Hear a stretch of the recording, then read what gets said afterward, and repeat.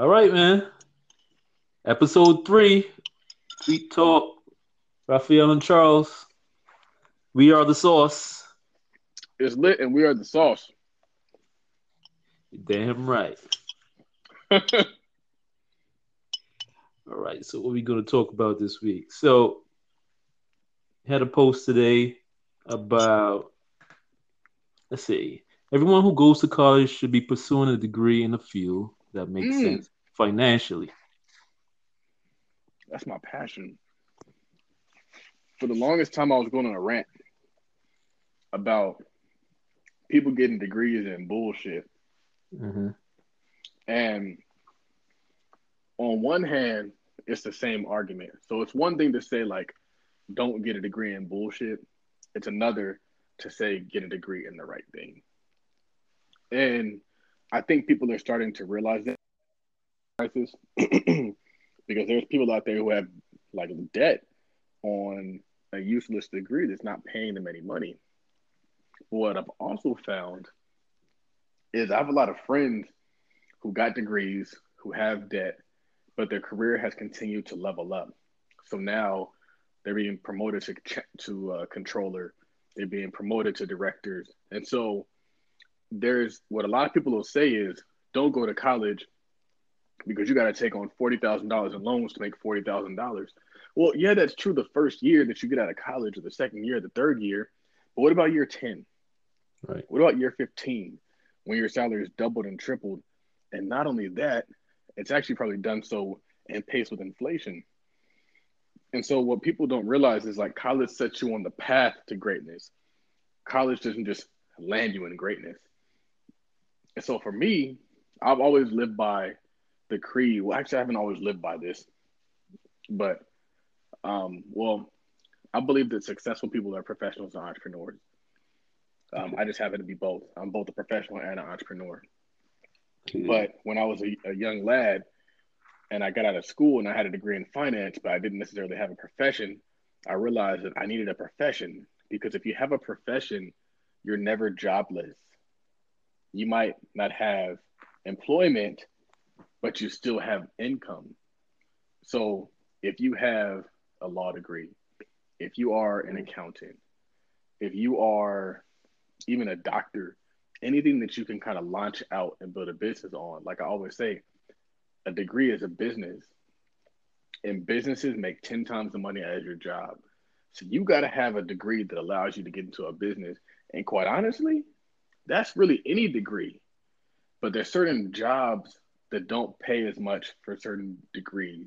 So if you have a degree in gender studies, if you have a degree in African American studies, if you have a degree in history, if you have a degree in psychology, communications, all these degrees that don't put you on the path towards actual greatness, you're wasting your money and you're wasting your time. And I've been telling people this. My undergrad degree is in finance, and quite honestly, my undergrad degree is the reason for all this shit. My undergrad degree is the reason why Tide Capital exists. My law degree is the reason why Tide Consulting exists. My MBA is the reason why Tide Acquisitions exists. Each degree is a business for me, but it also is a job. And so you get to play both sides of the fence when you have that.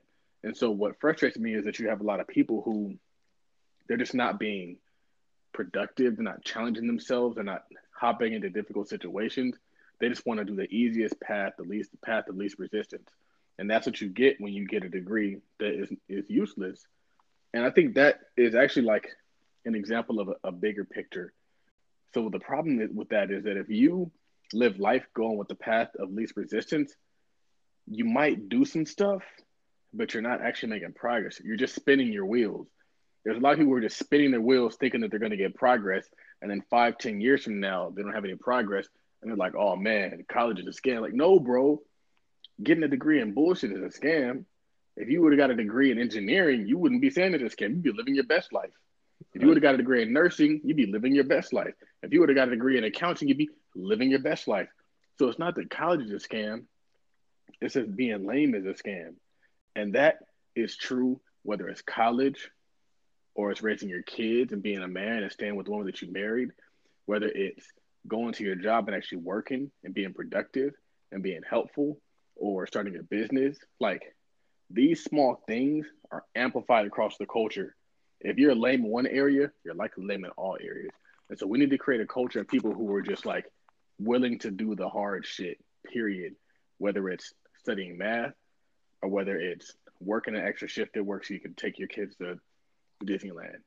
That's where we need to be. We need to dwell in the land of the hard shit. I suppose. Well, yeah, I mean, when you said that, that was the first time I heard anybody with that perspective. Because usually people say, um, if the degree isn't going to get you a job, it pays you the same amount that the loan is for, then it's a waste of time. I never thought about it in like future promotions and stuff like that. And quite honestly, most of us can't because a lot of us are first year college educated, man. And I Hmm. think that that is a problem. I mean, you got to take your circumstances as your circumstances, but you're right. Most people, they've come up with this rule that's, oh, if your exit salary isn't graded to your student loans, don't go to college. That's bullshit.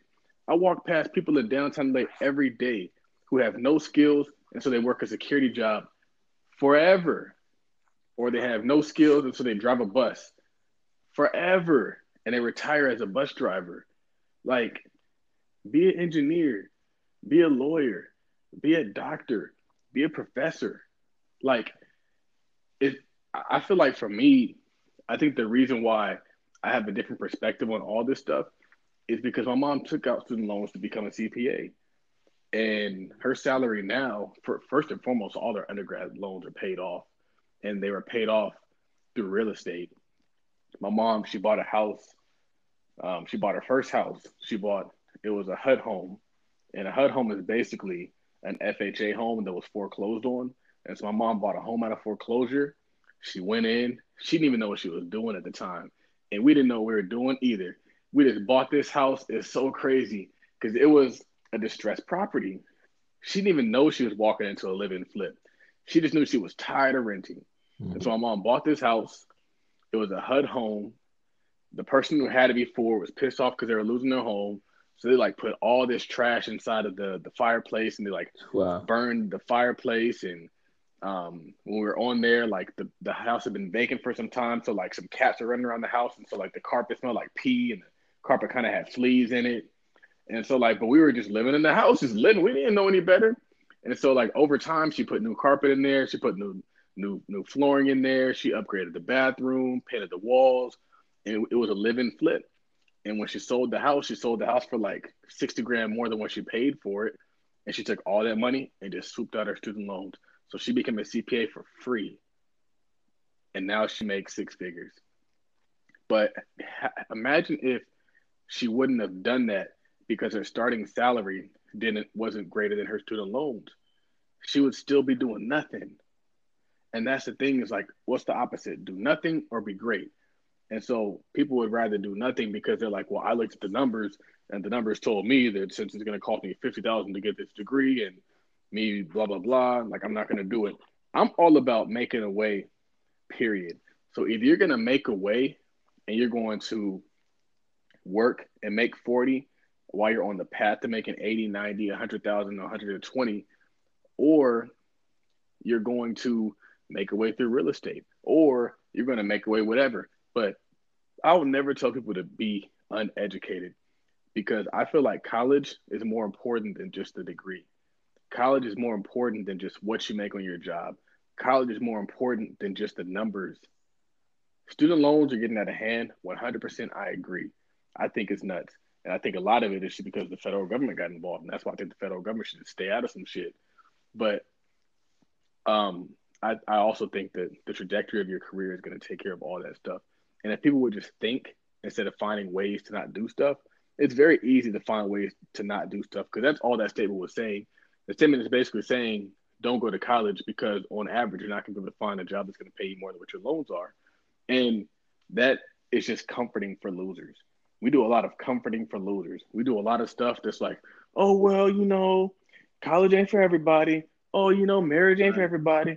Oh, buying a home ain't for everybody. Like, F that. That is for everybody. That's for all of us. Because if you look at those and the data that follows getting a degree, getting married, buying a house, raising your children, success follows doing all that stuff. But we just give everybody a cop out, and you look up and we got 85% single family homes. We got 85% of us not going to college. We got 85% of us getting divorced or whatever those stats are. So we got to stop giving ourselves scapegoats to lose. I hear you. It's like the other tweet was too often we make decisions with too short term of a focus. 100%. Yeah, I keep Everybody coming wants back. that money right now. Yeah, and I keep coming back to that same tweet from before. Generational wealth requires generational thinking. But Right. you said today too, I, focus on your profession and let money I managers say manage so your much. money. Hmm. I feel like I have to cite my source on that, and that source is it's the book "The University of Success" by Og Mandino. I've also read a similar quote in the book. I want to say it's either the money code or the investment code. But when I see something, if I say something, there's usually a source. If I say something, there's always a source behind it. I'm constantly on the prowl for more education, for more information to do life better. And one of the things that I saw and the things that I've experienced, and I think the premise of this statement is I was talking to one of the attorneys in the firm and I was telling him what I was doing with the stock market and what I was doing in real estate. And he made the comment, he said, I think I should just give you my money and let you invest it.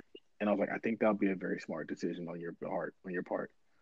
And I say that because if you are an engineer, if you are whatever you are, it would behoove you to focus on be the best that, be the best engineer, be the best doctor, be the best manager, be the best supervisor, and go all in on that. Go 10x on that. Go to conferences, read books, listen to podcasts on that, and let the people who listen to podcasts, read the books, and go to conferences on money, manage your money. I'm not telling you to be ignorant, but I'm telling you to lean on experts. Um, we have the investment club. The investment club did 47%. And right now it's at about flat.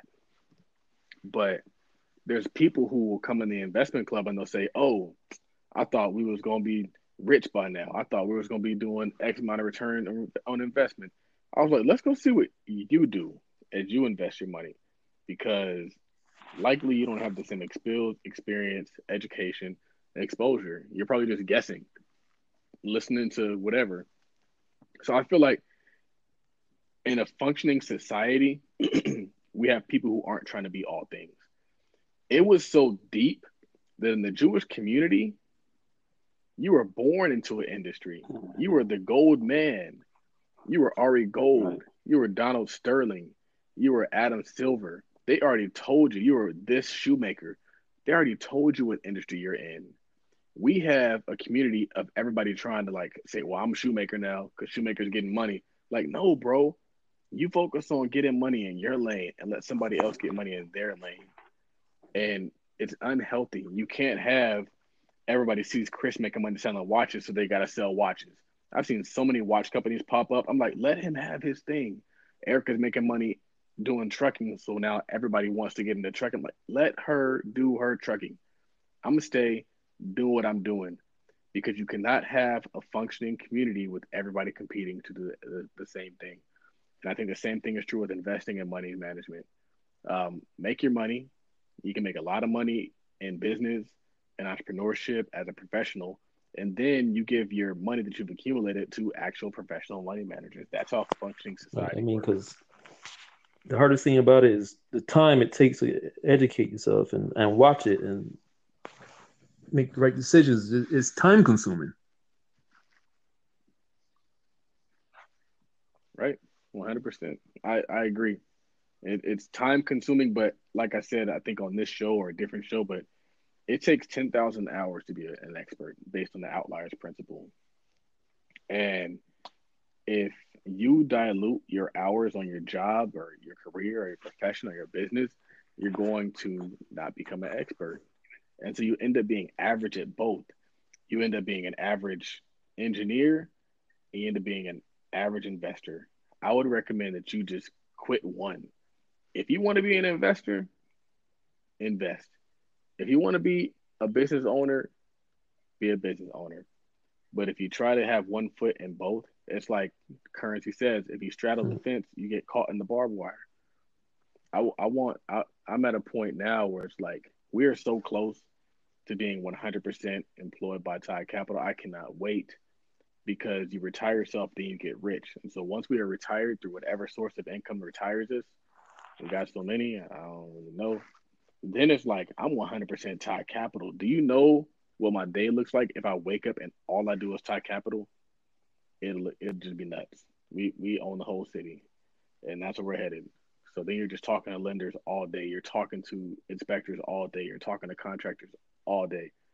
So my goal is to get to the point where I just do 100% Tide Capital, and people have somebody who does 100% Tide Capital, but gives them a generous return. Because the people that I work with, they're not getting 10 to 12%. They're getting the big piece of chicken, and we just take a little tiny little piece to make sure that we can keep the doors open while they eat well. Yeah. Going back to the student loans real quick.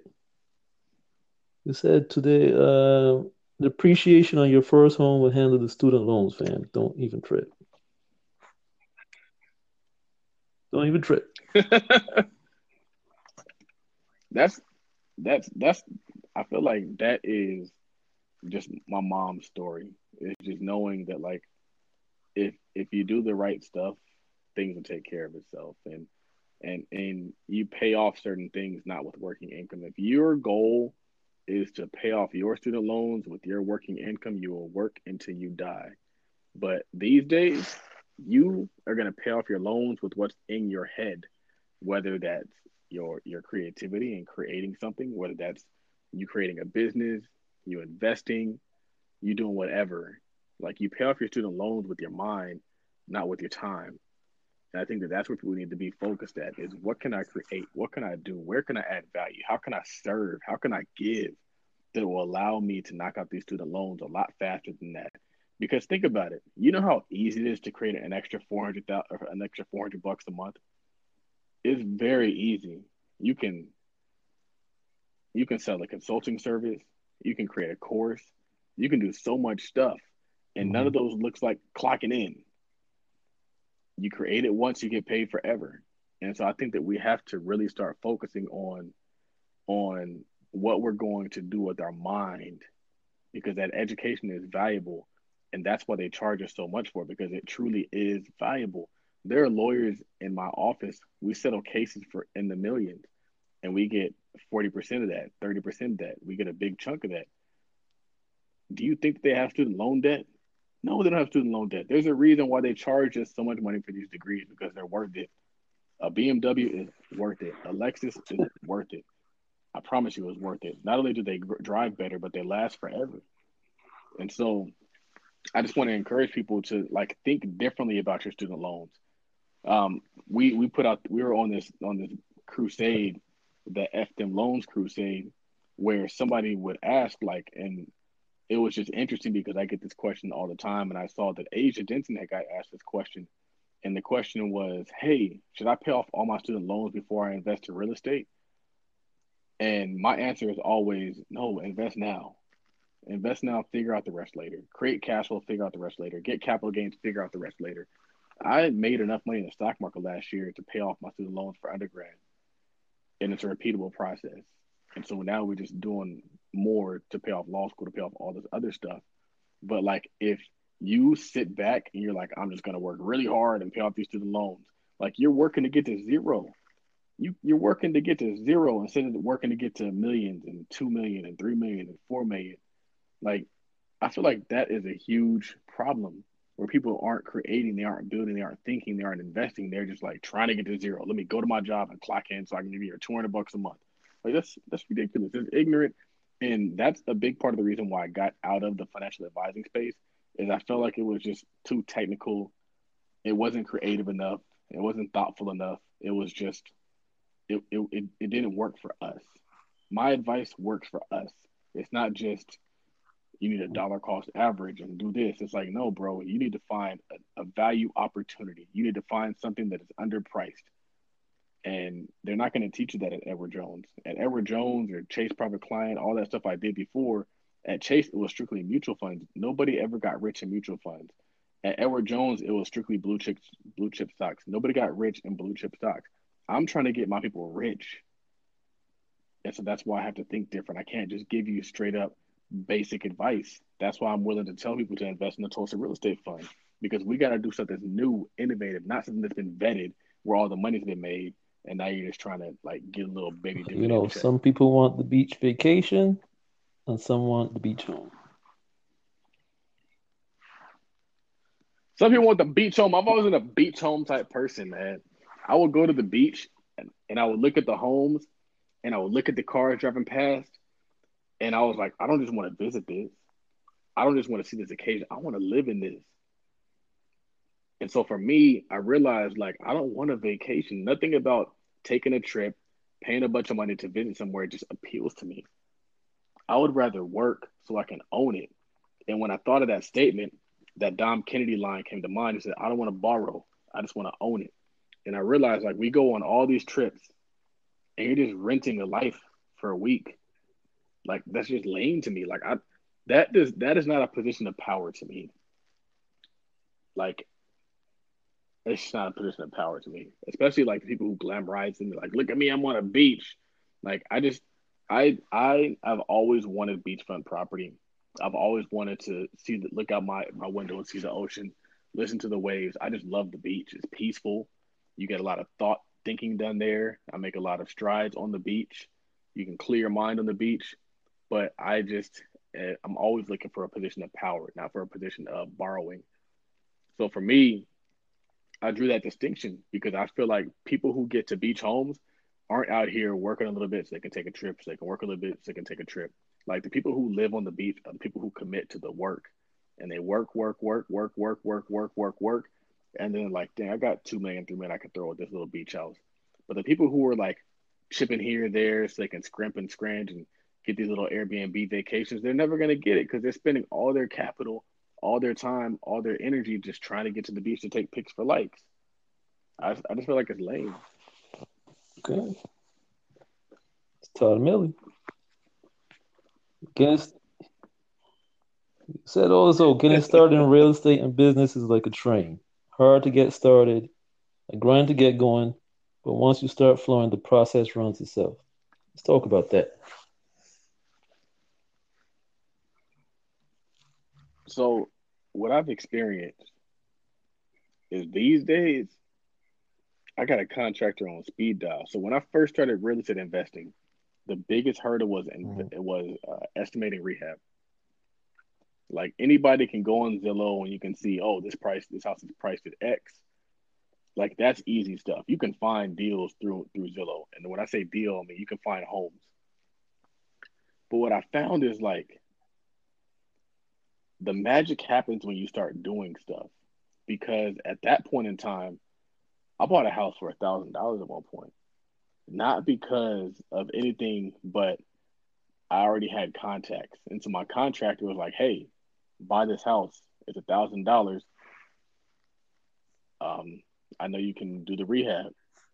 And so, where getting a deal like that would have been almost impossible at year zero is doable at year two. It's even more doable at year three. And so, what happens is it's tough to get going. You don't have any experience, any knowledge, any skin in the game, any assets. But then once you get going, it speaks for itself. Now I talk to people as somebody who owns 7 homes, not somebody who is thinking about owning some homes. I talk to somebody as somebody who's done 2 rehabs, maybe 3 rehabs, maybe 4 rehabs, and somebody who has 2.5 years of property management experience under my belt. Like that is valuable. But what happens is that value compounds because now I'm able to hand over a property management company to my wife. I'm able to create a construction company if I so desire. the business runs itself. I get deals. I got people on speed dial. I know brokers. I know other investors. I know contractors. I know lenders. Like I literally like am so far ahead of the game now than where I was before, where I was just guessing and trying to find people and meet people. Like now, people think of Detroit, they think of me. Like I am that inward, but I wasn't always that inward when you think about Detroit. I had to become that. I had to step into that. And so I I tweeted that because it's inspiration for the people who are like they're starting from zero and they have nothing. And you got to realize that as you get out there and you start doing, opportunities flock to you. I get presented with an opportunity every single day. And so there are people out there and they're saying ain't no opportunities for black folks. I get an opportunity every single day to make money. Somebody wants to sell me a hotel. Somebody wants to sell me an apartment building in a storefront. Somebody wanted to sell me. I just get so many deals. Like so, where you're pushing and you're prodding and you're asking and you're telling and you're seeking, all that stuff pays off. The work that you do is going to pay you. So do the work. It's not for naught. If I'm sitting on a conference call with you right now at whatever the hell time it is, what time is it? 10:30. It's going to pay me. But the crazy part about it is it's not just going to pay me. It's going to pay my kids. And so the work that you do outside of your 9 to 5 doesn't just pay you, it pays your kids.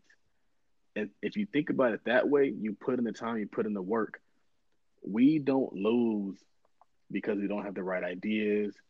We don't have the manpower. We're just not working. We're not doing it. We're not putting in the energy and the effort knowing it's going to come back. So for people who are over here like, I don't really want to have to start a Mhm. barbershop. I just want the barbershop to run. You're thinking too small. The skills is in doing the work to get the barbershop started because you know what that happens when you get the skills of starting a barbershop? Right. You can start 100 things. It's all the same process. I know how to manage a property. I know how to rehab a property. I know how to find vendors. I know how to do all that stuff because I just did the work. I wasn't getting paid for the work, but I did it and now the work pays me. So I would just say like push that's one thing I just realized. It's kind of like flying a plane. I give that analogy on social media as well. It's like the hardest part's the takeoff. After that, you put on autopilot. I'm at a point now where it's like I know the criteria. I need a home that costs boom, boom, boom, boom. That requires boom, boom, boom. And if I can get that, I'll slide right in. If I can get a house that's tenant occupied, I'll slide right in. Especially long term tenant, no rehab, I'll slide right. That's a 100% yield play. We're just collecting checks at that point in time. We're just determining numbers at that point in time. No rehab, no wait. It's a check on the first. Period. I love it. And everything is you bought everything cash so far, right? We bought everything cash, no debt yet. But the market is opening up so we can, but I don't feel like we should. I feel like our strategy should be to cash flow out all of our principal. So like the deal we're working on right now, it's going to require like 20,000 in rehab, but the goal is to make all that back within the first 2 years. And then after that, after 2 years, we have all our Right. money back and we get paid forever. Do the deal once, get paid forever. Not only that, our kids get paid forever. That's why I'm so anti selling. Every house that we buy is income for our children. Like that's nuts. It's nuts to me to think that this house that pays us $725 every single month isn't just going to pay me, it's going to pay my kids. That's crazy. You can't do that on the job. My mom works very hard. She makes 6 figures, but she cannot give me her job. She cannot pass that down to me. But I can pass down every single one of these assets, every single one of these businesses, every single one of these brands, every single one of these anythings. It all passes down to my kids. So it's worth the work. It's worth the work. So That pay off your student loans with your mind, not your time is a bar, man. I gotta mean that. That is a I bar. was I surprised you wish I had didn't a say picture to put some on that. sooner. Like that.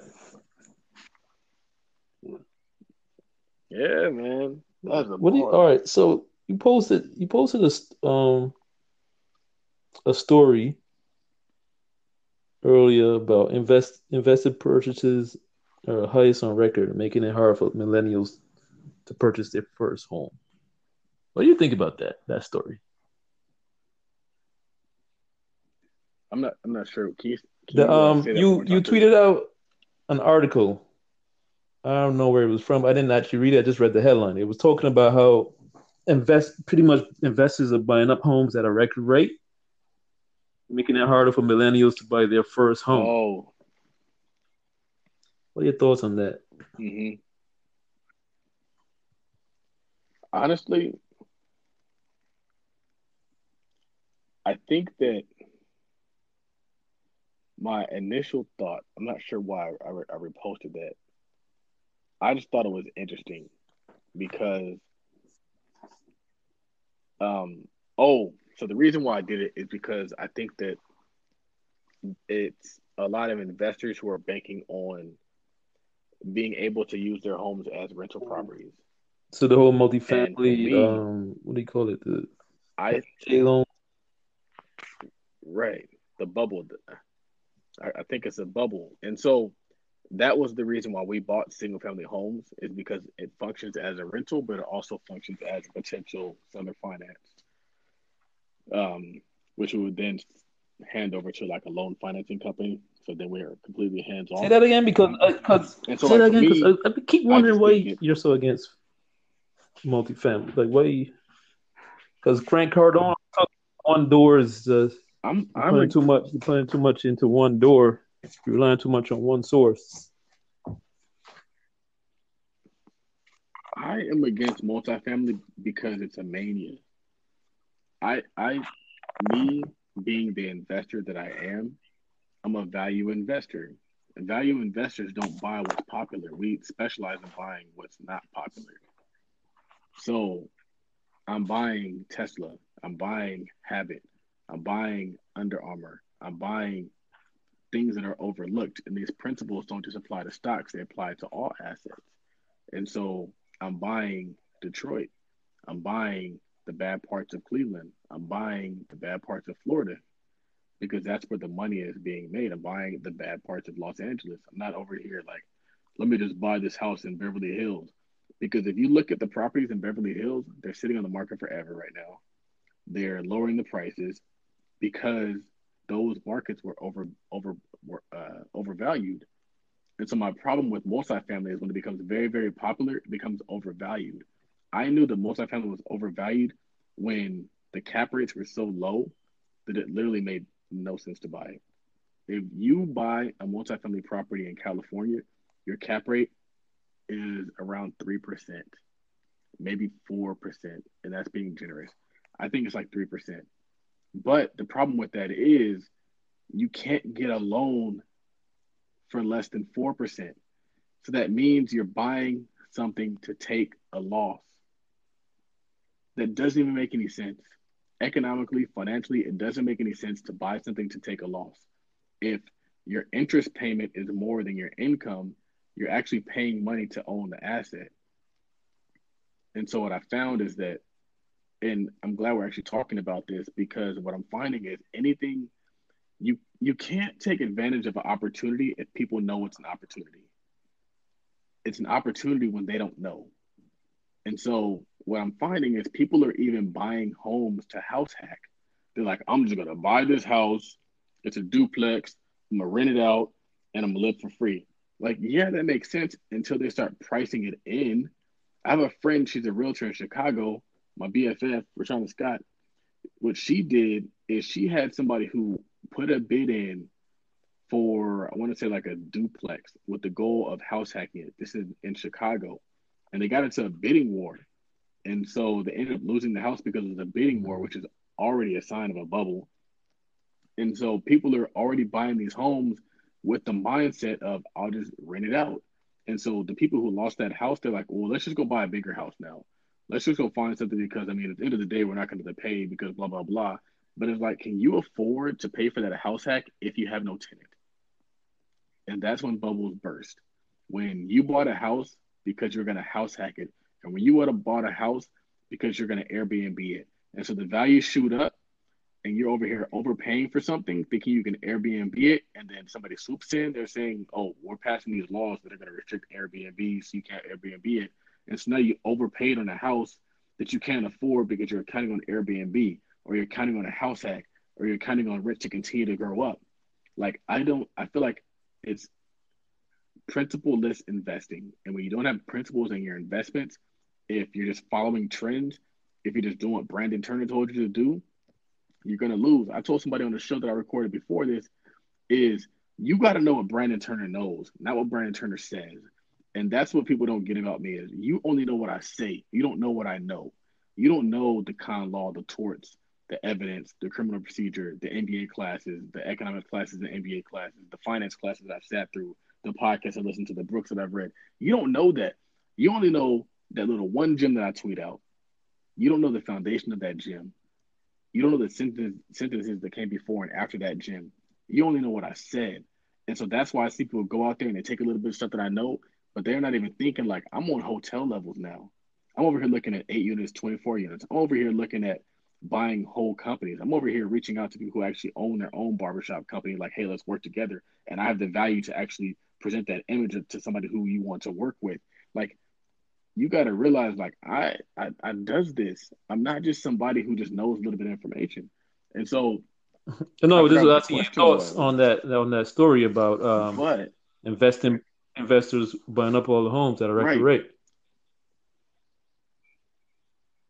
So the reason why I posted it is it's just a sign of the times. It's a sign of people thinking that we're going to be continuing to be a renter's market. And I always tell people like America is not a renter nation. We are an ownership nation. We are a wealth nation. We are a wealth building nation. So people will rent for a meantime, but they immediately hop into home ownership because nobody wants to rent long term.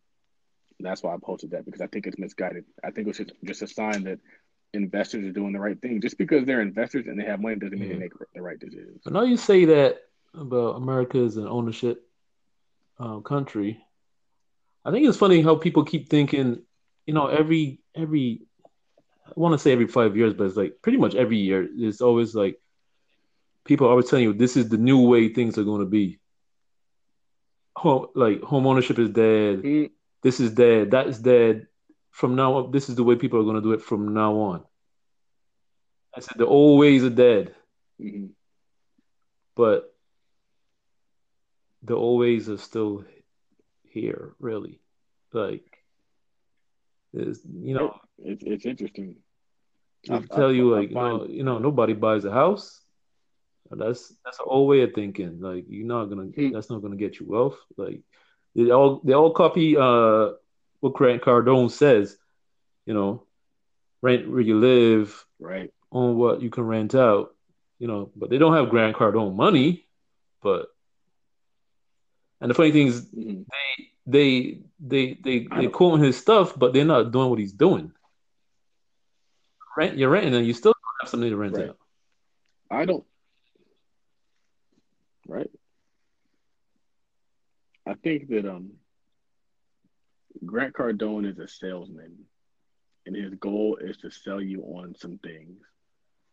He might be right about multifamily, but I mean, the one thing that I will say about Grant Cardone and multifamily is he's not buying Class A multifamily, and he's also not buying in markets where they're building a bunch of stuff. Um, so I would say that in that regard, I think that his strategy is good. It's sound, it's intelligent, it's informed. But the idea that you're just going to buy multifamily and not buy multifamily intelligently, like Grant Cardone is, I think is misinformed. I'm looking at multifamily, but I'm looking at multifamily in value markets. I found an 8 unit for a very, very good price. And so I sent my contractor a question. I was like, "How much can I get this house rehab for? Or this not this house, but this 8 unit rehab for?" He hasn't responded yet, but I'll find out soon.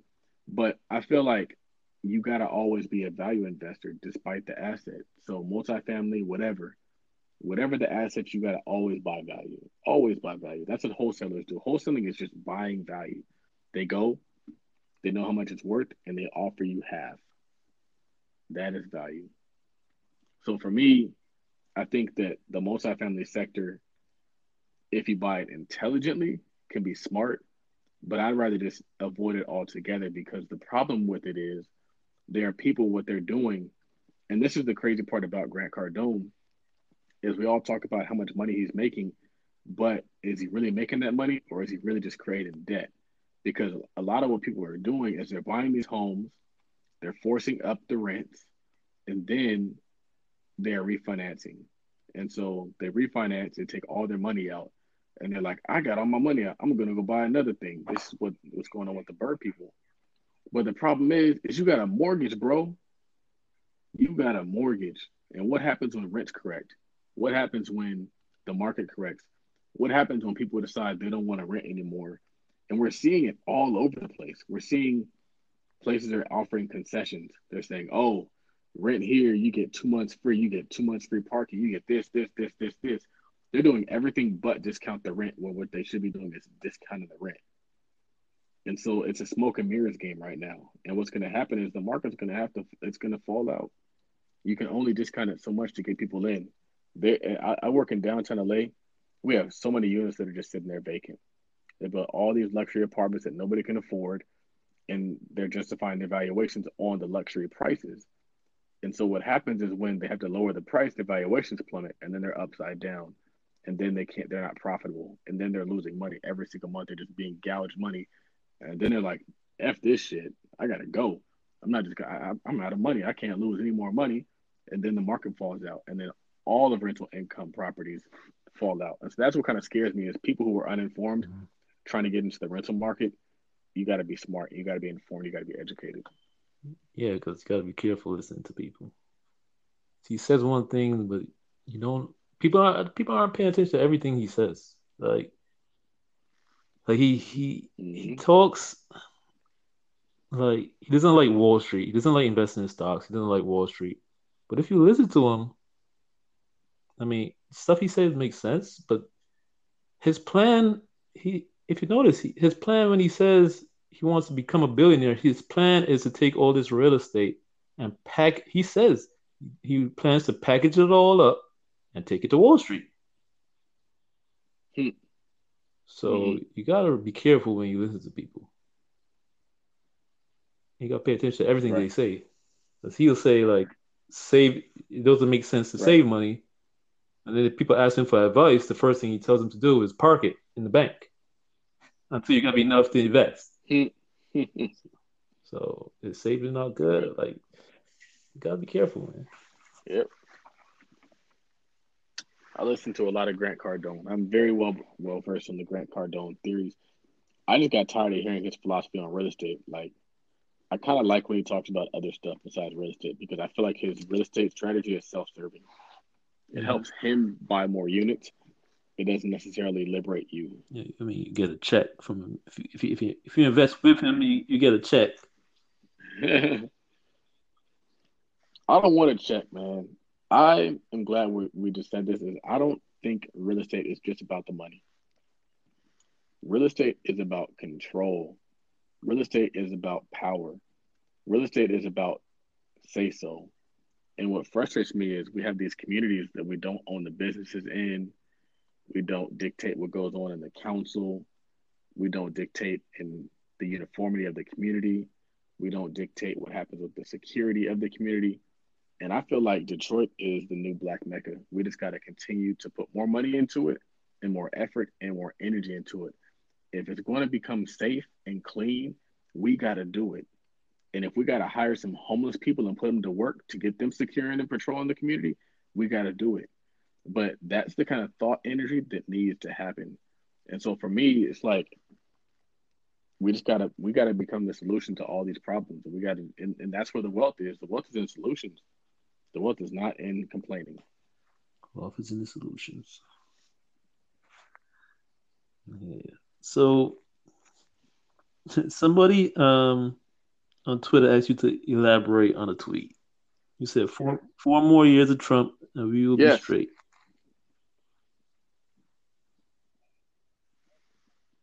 man, we have been doing so many great things under Trump. I know everybody sees it. We're the podcast, the investments, the business ownership, the support, the love. This hasn't always existed. We can act like we just always been supporting each other and always been promoting business ownership on Instagram and Twitter and Facebook, and that would be a lie because When Obama was in office, all you knew about was social justice this and social justice that. Nobody even cared about business and entrepreneurship. But since Trump has been in office, the focus has been so heavy on business ownership and investing in real estate. It's just blown my mind because like for me, one of the most frustrating things about like this whole political campaign is people will hear me say I'm voting for Trump and they'll automatically associate it with bigotry and racism and anti and sexism and all these different things. But it was never that. I just wanted us to get to this place. And I knew that having a pro business, pro real estate, pro entrepreneurship president would get us there. Like this has always been my plan to get a bunch of us functioning as business owners and entrepreneurs because that is how you close the wealth gap. And I'm not just telling you close the wealth gap that hypothetically, that is how every community that comes to America closes the wealth gap through business and entrepreneurship, through group economics, through working together. And so what frustrates me is we can't see that. For some reason, we think that like, oh well, that stuff can work for everybody else, but now we need reparations, bro. We need that free check. That's the only way we can do it with the free check. Like, no, there are agents who come here and they work bullshit jobs and they save their money and they don't spend money and they flip it into a business. That's what Gary Vee's parents did. Everybody wants to act like, oh, Jews got reparations, Asians got reparations. No, Gary Vee's dad came here. They lived very, very cheap. They lived as though they were broke, even though they had money, and they saved their money up and they bought a liquor store. There, when I was in law school, there was that story about the girl who in Oakland she got shot by the Asian store owner, and I read their story, and they came to America. They worked in downtown LA in some little sweatshop, and they just saved their pennies and they built their own business. And so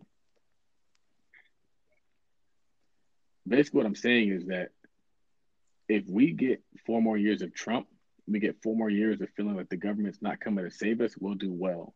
Because we don't need the government to save us. We need us to save us. There's more of us than there is more of the government. There's one government, there's millions of us. All we need is us to get on one accord. If we can get us to get on one accord, supporting each other, buying from each other, building each other's business up, banking with each other, investing with each other, doing all these things we're already doing, we would win. But I would hate for us to get a Democratic president and then the conversation all of a sudden shifts over to reparations. And the reason why I don't want the conversation to shift over to reparations is because every single time that we get a government based solution, the people who are elite win. The people who are not elite just get further and further behind. If you look at, I just in Ashcash, he wrote this book and he was talking about how when integration happened, it effectively allowed the elite to leave the community. He called it brain drain, where you take the most intelligent people from that community and then they're left with the most ignorant. And I feel like the community struggles. I was in Watts one day. I was like, this community needs me. Like the community struggles because they don't have people like me. And I'm not saying that I'm somebody, but we need people like me. We need people who think the way I think, who are willing to put in the work, put in the effort, come up with creative solutions. But instead, I live in Rancho Cucamonga. I live in the suburbs. I live amongst people who don't even look like me. But imagine if I lived in Watts. I'll be walking around like, no, this is unacceptable. Like, get this shit together, man. We need more police presence. We need to do this. We need to do that. I have so much creative thought and energy that can be applied to those communities. But instead, I'm out here in the suburbs. And that's true for other people who look like me, who are in my situation, who I've gone to college with and gone to law school with and whatever. And so what I'm telling people is like, we don't need the government to save us. All we need to do is save us.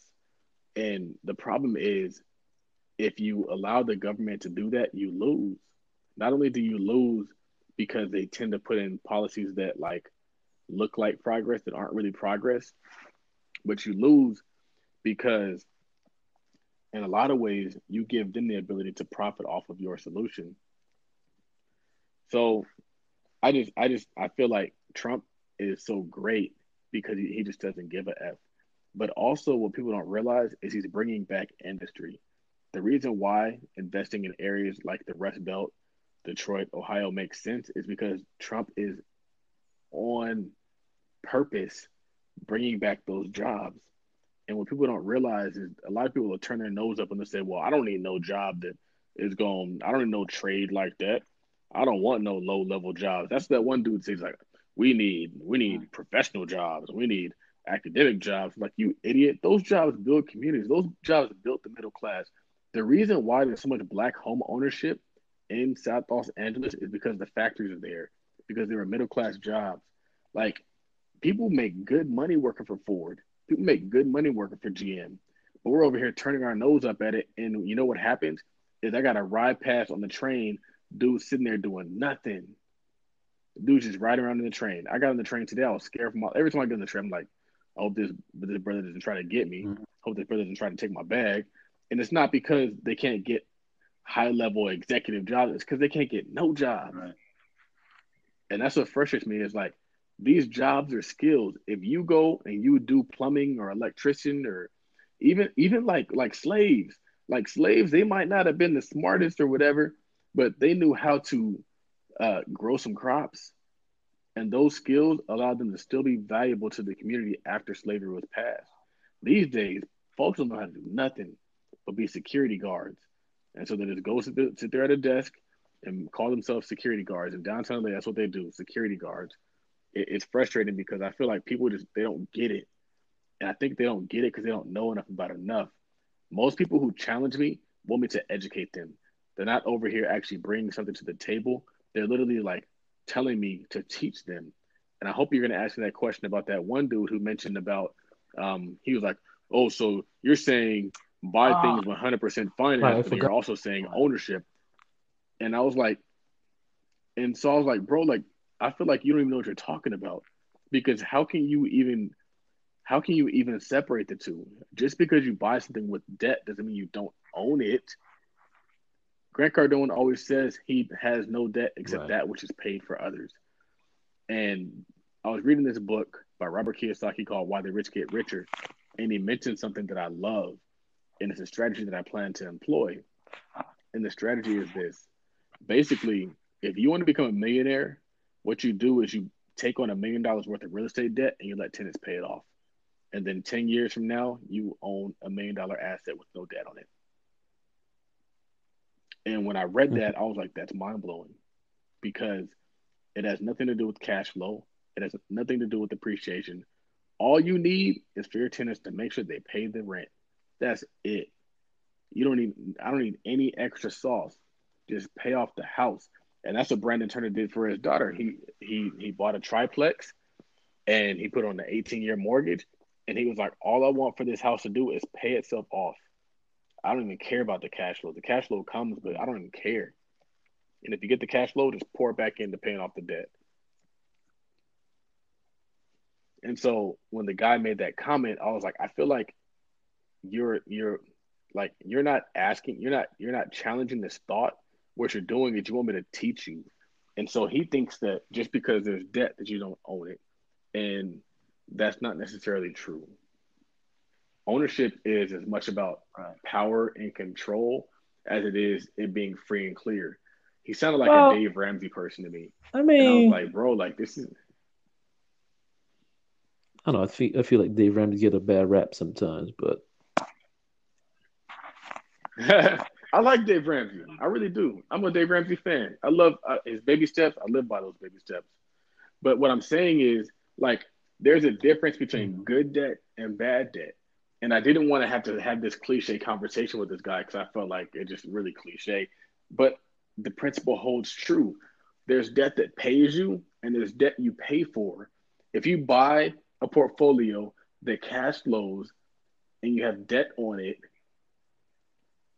that's good debt. And the 100% finance principle actually is so deep that what they're actually saying is if you can buy something 100% financed, and in a lot of instances, what Juan Pablo's 100% finance strategy looks like is you put up 10%, maybe through a partner, you finance 80%, but then you have the seller actually take back a 10% note. And so they discount their price and then you just pay them over time through the cash flow. You can buy whatever you want. But the thing is, if you have all these assets and you happen to lose them and you got to file bankruptcy, then you just got to file bankruptcy. And ideally, you'd be doing it through an entity. So you wouldn't be filing personal bankruptcy. That the entity would be filing bankruptcy. And what I remember is there's this quote from this book. It is Wealth Choice. And I'll never forget this quote. I highlighted it. And the quote is this. He said that if you aren't rich or you haven't gone bankrupt by your 30th birthday, you're not really trying.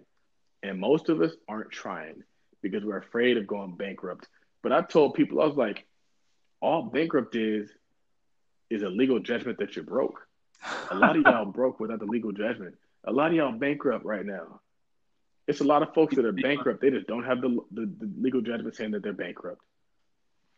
But people are so afraid I'm going to go bankrupt. Like, you already are bankrupt, or you broke. You can't let it to your kids. Wow. At least Well, try. let's take this back for a second because first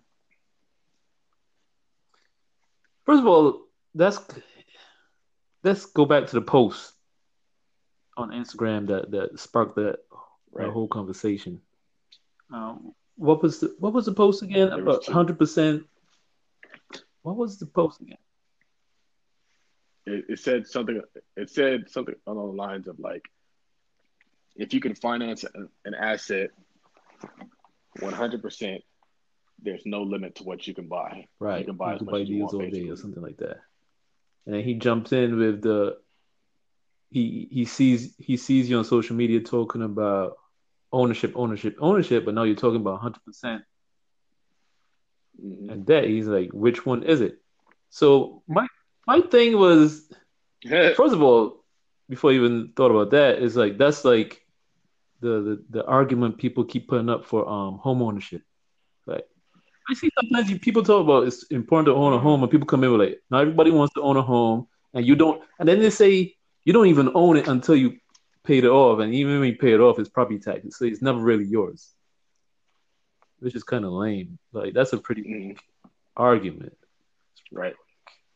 But when I saw him say It that, is. saying like, which one is it? Like, first thing I thought of is they say there's a quote that goes something like, intelligence is being able to hold two contradictory thoughts in your mind at the same time.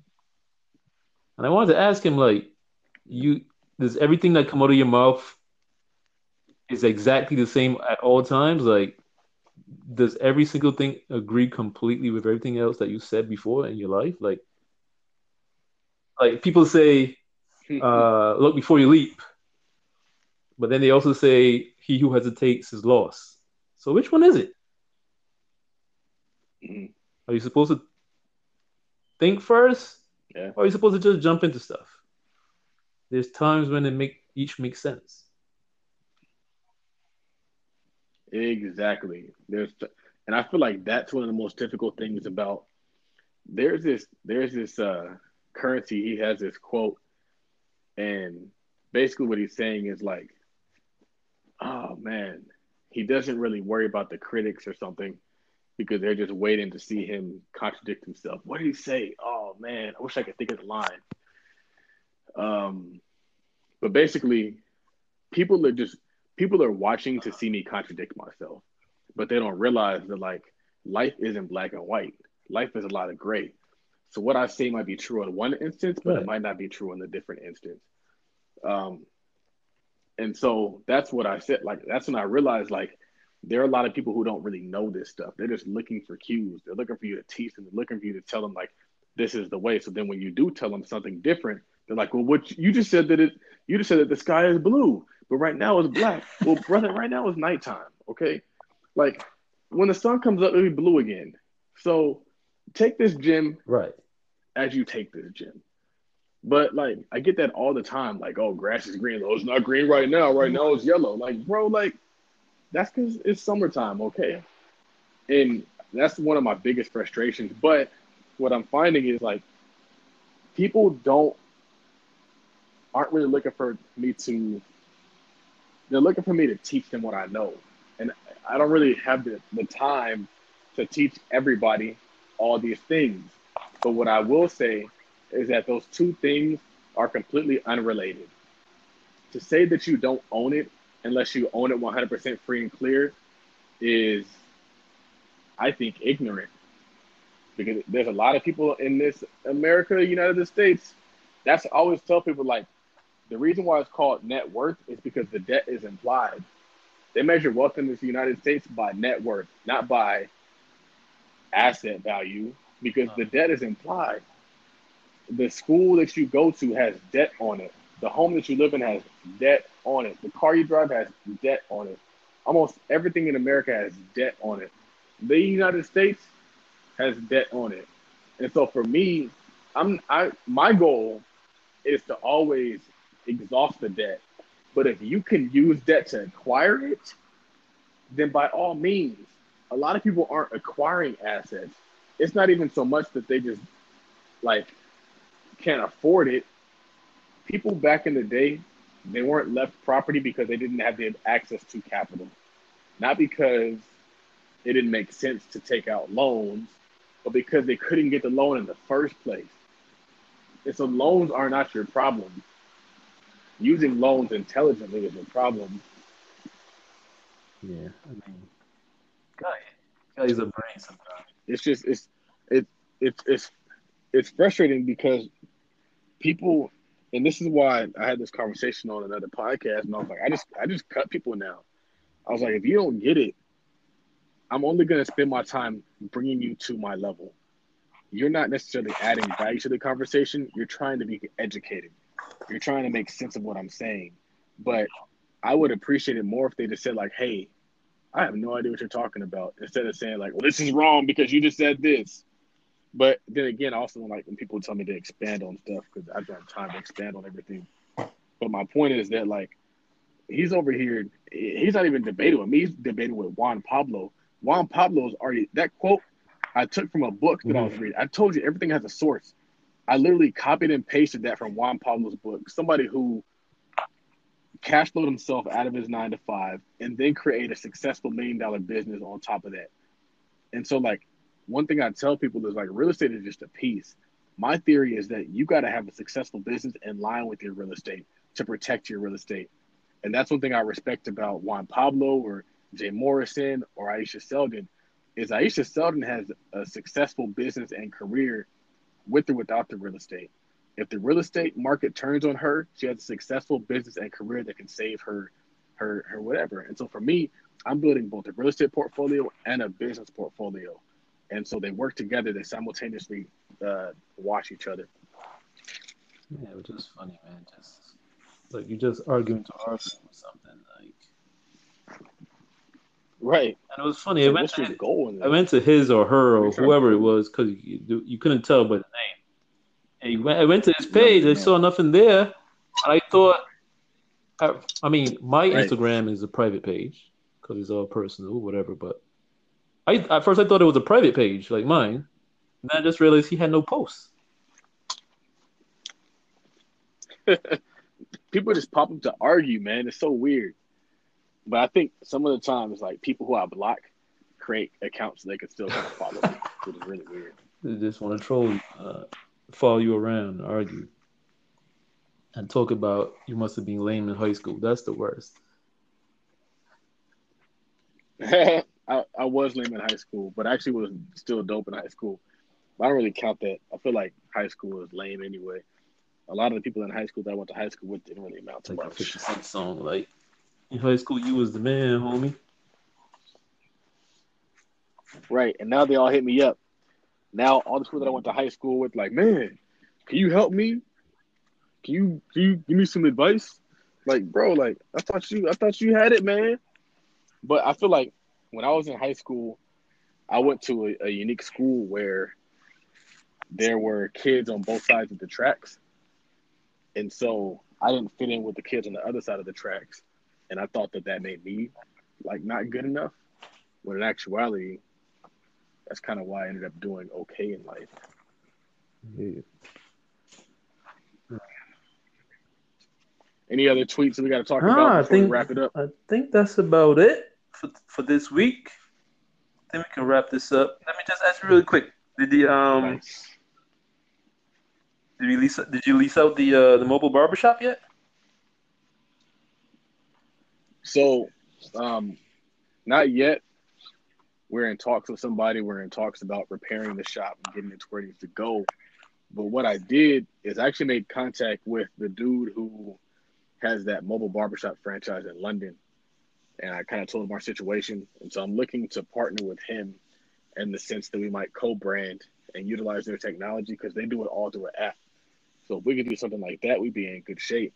Because our goal, and what I was telling somebody, I think I might have told you on this, that comes with that and the connections that come with that, that is what make you successful. And so for me, we're not looking just to do one shop. We're like, this is just, we're gonna be able to take a picture of this and say like, this was the first one. This is what did it right here. This little ugly barbershop that looks cool on the inside, but not so much on the outside. Like this set it off for us.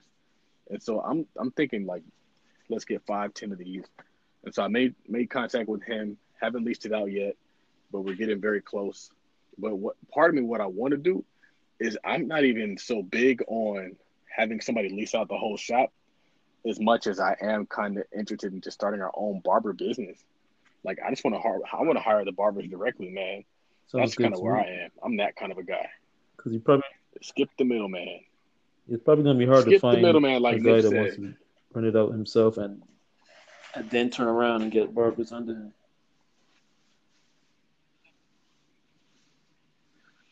Maybe we've been finding somebody who already has a shop, and so it'll just function as an extension of their shop.